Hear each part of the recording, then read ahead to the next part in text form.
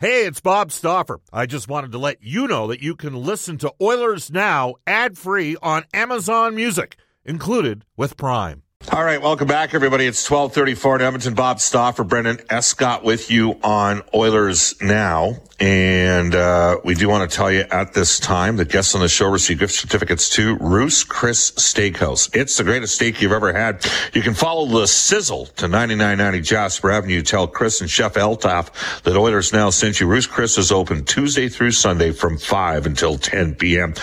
Coming up today at 12:55, Oilers Game Day Trivia for our friends at Pro-Am Sports. As we head off to the River Cree Resort and Casino Hotline, and we welcome back to the show one of the most plugged-in men in the business, courtesy of our friends at Horse Racing Alberta. Live thoroughbred racing returns to the Century Mile Racetrack Saturday, May 6th. For more information, head to thehorses.com. We welcome back Frank Seravalli. Hi, Frank. How are you? Bob, I'm good. How was the Dodgers game last night? Yeah, I didn't talk about that actually yet. Just worked out that we got a late invite. And it's going to sound trite given what people experience in Edmonton weather-wise. It was cool. Don't be that guy. Well, and I'll tell you what happened. It's windy in LA right now. And I mean windy. I mean like egg beater shaking as you're trying to land the plane windy. And there were several of us afterwards that were feeling the effects, and then we literally dropped our stuff off at the hotel, put on a pair of jeans, and headed to the ballpark, and it was windy in the park. Look, it's a gorgeous stadium, as you know. It's baseball as it's meant to be played. Yeah, and the Dodgers are the Dodgers. Like, they are a big deal. I mean, I'm not the same, Frank. I was in fantasy and rotisserie style baseball in the late 1980s and until 94. Wow. Until they shut that. Before it was a thing. Yeah, before it was a thing. Craig Lupul, Joff Lupul's dad, was one of the best guys. He had a lawyer buddy that I lived with for about 2 years named Richard Smith. And those guys were pretty. We've all been in the same hockey pool since 1988, and we were in baseball pools from 88 to 94. And I was in first place, and then they shut the league down, and I never really got in. You know what I mean? Like, I guess a little bit when the Blue Jays had their run. What was it, 15, maybe 16, whatever years it was. I'm just not into it the same way. It was fun. It was good. Are you still in a hockey pool? Yeah, I'm still in the same pool. And how do you do in that pool? Are you good? I'm currently in first. I've been in first. I'm not shocked, but I'm not a very good hockey pool player, and it doesn't get me going, but I was in one this year, and I finished 15th out of 32. All right, so there's 20 teams. It's 10 categories, 6 for forwards, 3 for defense, 1 for goaltenders. It's a keeper pool, which means you get to keep up to 12 keepers a year. It's got a salary cap. And one of the things that it took me a while. Like, I was not one of the better owners 15 or 20 years ago.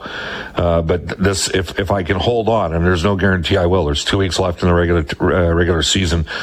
But if I hold on, I will have won the pool twice in the last 4 years.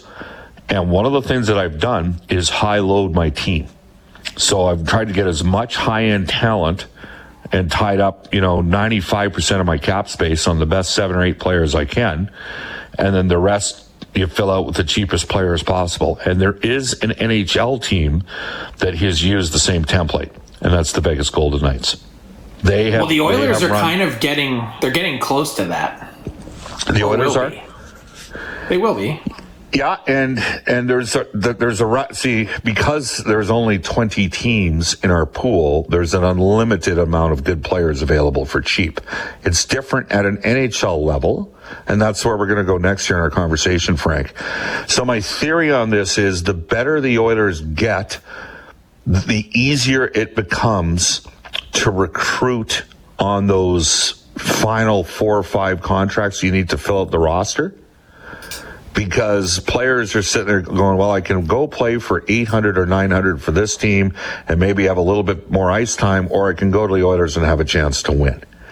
And we've been on the other end of it here in Edmonton where that belief wasn't there, and the Oilers had to overpay for those sort of players. Let's ask you. You're you talk to GMs around the league every day. What's the perception and the consensus of the Edmonton Oilers at this time? Yeah, I think it's a team it sounds kind of funny to say, but it's a team that's on the rise. There still is a better place that the Oilers can get to, and I think you saw getting to the Final Four last year was a huge step in that direction. And I think when I watch Connor McDavid and Leon Draisaitl, as special as they've been this year, and this incredible season from Ryan Nugent-Hopkins that league-wide isn't really getting enough love, I'd say that there's so much optimism from people around the league that this team can actually be better than what it's shown, and probably would be better this year with some better goaltending. So I think when you look at them, the sky is the limit. I still, as unbelievable and, find whatever adjective you want to describe McDavid, mind-blowing on a nightly basis. The scary part for the rest of the league is I don't even think he's reached his peak. He's not reached the peak of his powers quite yet, that's got to give teams, not just in the Pacific, but throughout the West, nightmares. It would keep GMs up at night to think that this is the type of player that you have to go up against on a nightly basis in the playoffs. And I do think that there's a correlation. I think we've seen, especially with some cup winners in Tampa, and then now just take a look at the recent example that we saw, to your point, with the contracts and the cap, with a team like Colorado last year. So he's had mixed results this year, but Evan Rodriguez is a guy that scored 19 goals last year and 43 points. He's going to be just short of matching those numbers this year. But he got himself into a spot with his contract where he was, hoping for a multi-year, 4-year deal at a number significantly higher than $3 million. And he works himself into a position in free agency where he lingers on the market and then considers his options and says, you know what, if I'm going to sign a 1-year, $2 million deal somewhere, I'm going to try and do it on the best team that I can. And that he felt was, among those offering was the Colorado Avalanche. Hard to argue with the success that they had last season. So he puts himself in a spot where he can hopefully cash in. And that's a proposition that I think the Oilers are going to have to leverage this summer, especially if there's an increase or influx in cap space, that they can do something similar. Why can't you, if he not lingers on the market, but if he ends up on the market and is considering all of his options, why couldn't you sign a Patrick Kane, use the Duncan Keith connection to get him there for one season and see if you can create some magic? Things like that I think the Oilers have at their disposal. Yeah, agree or disagree? The Edmonton Oilers have the best top 5 forwards in the NHL. Agree. Okay, so they've got good forwards. That there's a spot in the second line. Some days Yamamoto plays well, other times he ends up moved further down the lineup. That one spot for me, because obviously the Oilers have McDavid, Draisaitl, Nugent-Hopkins, Hyman, and Kane all signed to long-term contracts. And I know there's 3 years left on Connor and 2 years left on Leon, whatever. But the reality of the situation is there's a spot on second line right wing. And you mentioned Patrick Kane. He could play in that position. This name isn't sexy, but you brought something up last week about how you could potentially circumvent having to pay a guy a huge or a significant base regarding Connor Brown, who of course played with Connor McDavid on the Erie Otters. I would suggest Connor Brown might be Zach Hyman light. Now he's coming off a torn ACL. That's going to have, and then did you not also mention Pat Chiaretti? Players like that, those might be the type of, so explain how Edmonton could end up signing players like that without committing significant base salaries. Yeah, so just to add a caveat to what you were saying, it's not actually circumvention. It's just a tool that would be at any team's disposal. And it's a clause. Everyone knows how 35 and over contracts work, where you can pay a player a minimal base salary or perhaps even league minimum base salary, and then have a bunch of performance bonuses that are attached to it to increase their earnings. You see it frequently especially with over 35 goalies. You see it with over 35 players where all they count against the cap is what that base salary is written as in the contract. And then whatever bonuses they earn, you can structure it. Even some of the guys on the Bruins this year are playing on contracts like that. David Krejci, for instance, his deal is $1 million, and he got a $1 million games played bonus when he hit 10 games and another $500,000 at 20 games. And once they qualified for the playoffs, he got another $500,000. So in total, David Krejci is going to pocket $3 million, but all that counts against the Bruins cap this year is 1. So the same exact theory applies, or execution applies, with players that were injured and missed significant chunks of time. So the stipulation is you must have played 400 games in the NHL, and you must have missed 100 days or more on LTIR the previous season.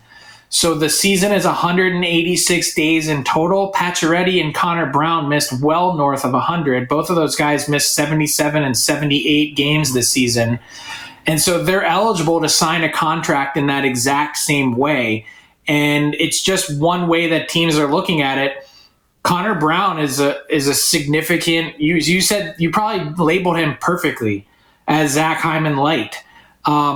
Teams were really, looking at the cap saying that was a smart signing last summer, a smart guy to add to your team. And of course he tears his ACL and has some unlucky, a bad dose of luck there. Unfortunate season. Pacioretty re-tears his Achilles in the exact same spot, I'm told, where the last one was repaired, which would indicate that surgery might not have been successful. It has been taken care of this time around, and Pacioretty's been one of the game's great snipers over the last 4 to 5 seasons. Teams are going to be interested to use those types of provisions to bring players like that in that can impact their team, and then you push the cap concerns to a later date. Yeah. I'd have all the time in the world for Connor Brown. I would think that, people that have listened to the shows, I used to mention Connor Brown and Nick Paul out of Ottawa all the time. At the end of the day, I honestly believe Pierre Dorion was looking more from Edmonton than he took from Washington when he executed that trade. It's interesting because Pierre Dorion's, we'll get to another player that Dorion I think will be moving this summer. But it's a pretty intriguing scenario, I think, because in my opinion, Brown would be a 18 to 22 goal, 45 to 55 point guy that kills penalties. And I think would be a real good fit for a team. And I'm not concerned about him being able to skate again coming off that injury. But I have a feeling that his agent, Jeff Jackson, who happens to be Connor McDavid and Evan Bouchard's agent, might be thinking that he probably thinks he can get a base in the 3s on a term length of at least $3 million. Do you think that's feasible for him? I guess the term length is the question. It sounds a little high coming off such a significant injury. I have no doubt that the interest will be there, but maybe the only benefit to having the injury occur when it did in the first, week or two of the season is that you've got such a long runway to get to the other side of it that you'll be ready to hit the ground running, and teams will surely have done enough homework to understand where he's at in his rehab process. Yeah, it's interesting. You mentioned Pacioretty, and because I talked about Vegas's approach to things and high-lowing their team, and you think about what they did, Frank. They gave up a first, a second, and a third to get Tatar from Detroit. They then traded Suzuki and Tatar and a second to the Canadians for Pacioretty, and then a couple of years later ran into cap difficulty and basically gave Pacioretty away from free. But they're Vegas. They're in on every player. You can make an argument that them signing Pietrangelo started the downward turn in a significant way for the St. Louis Blues. That the Blues have not been the same organization since losing them. Would you agree? I think that's fair. That's the lesson to teams is don't play hardball with your best players because they might just have enough at the end of the day and walk. That went down to the wire. They were betting, the Blues were, that Alex Pietrangelo wouldn't leave. Doug Armstrong, he's a fiery guy and a competitive guy, and sort of dug in on a bunch of different clauses and bonus structure that Alex Pietrangelo was seeking. And finally, sort of at the last second, when he realized that Pietrangelo might actually walk, is when he ended up buckling on that, and it was just too late.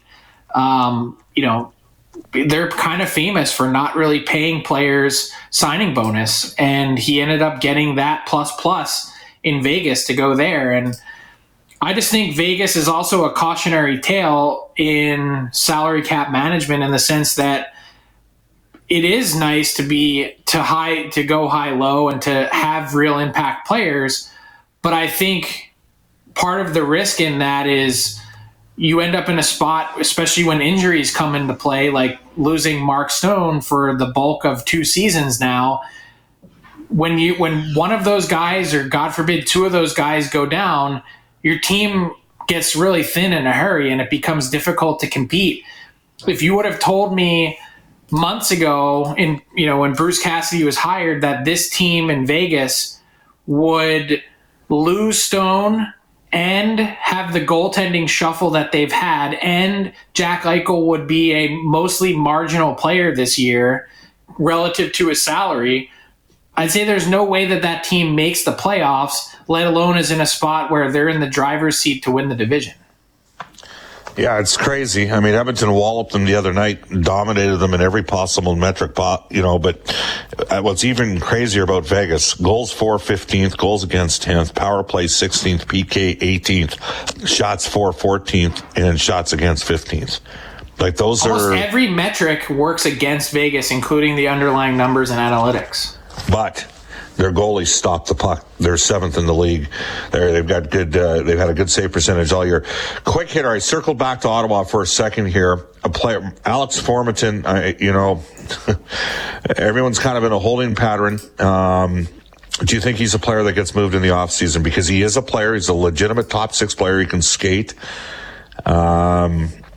Was part of the 2018 World Junior team. I don't even know where he's playing right now, but I know he's over in Europe. Is this a guy that there's going to be some interest out there in the offseason on? I guess it depends on what the results and findings are of the 2018 World Junior investigation. No one's really been willing to say it publicly, but that's a clear reason why, to me, he wasn't signed to a contract this season. There really wasn't even any negotiation.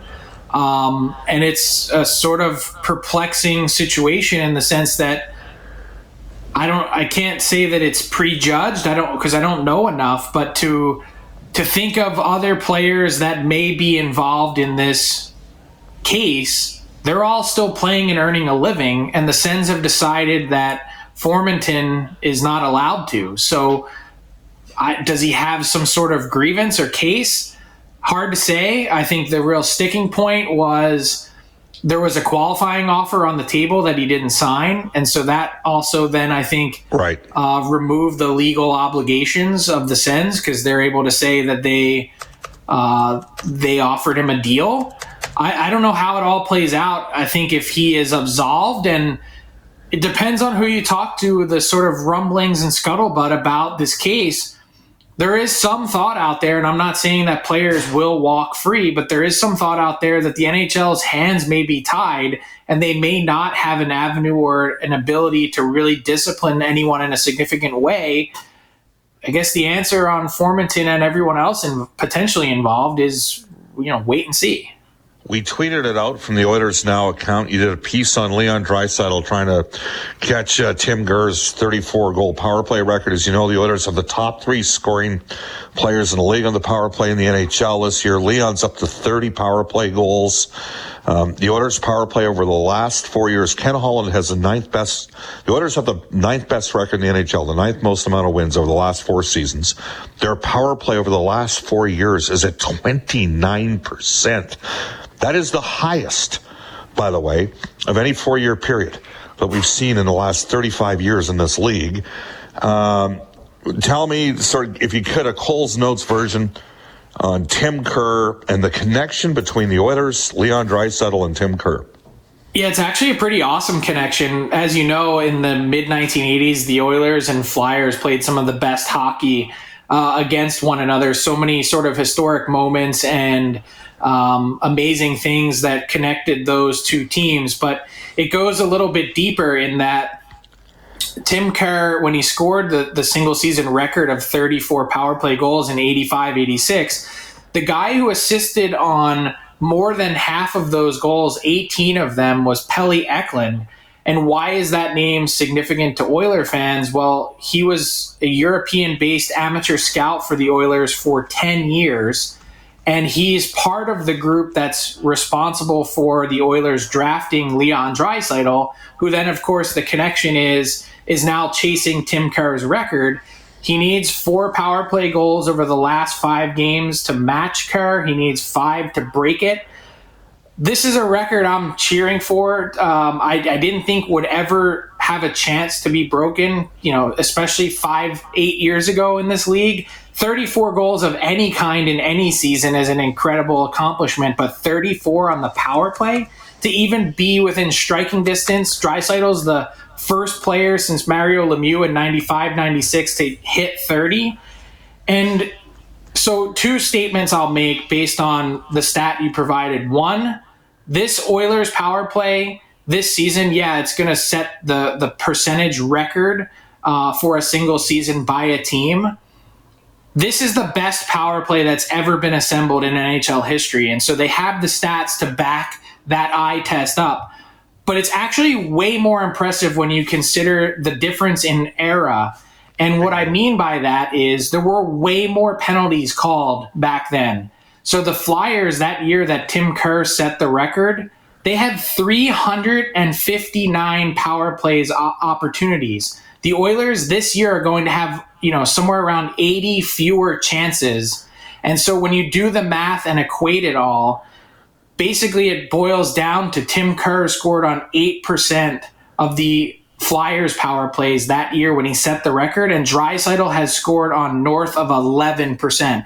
So what Leon Draisaitl from a singular perspective has done this season is the most impressive power play run in NHL history. And more than that,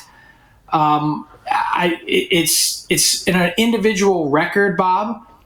And this is what Dave Poole and the captain of that Flyers team was saying to me the other day. It's an individual record, but when you think about it, it's actually a team accomplishment if Draisaitl gets there.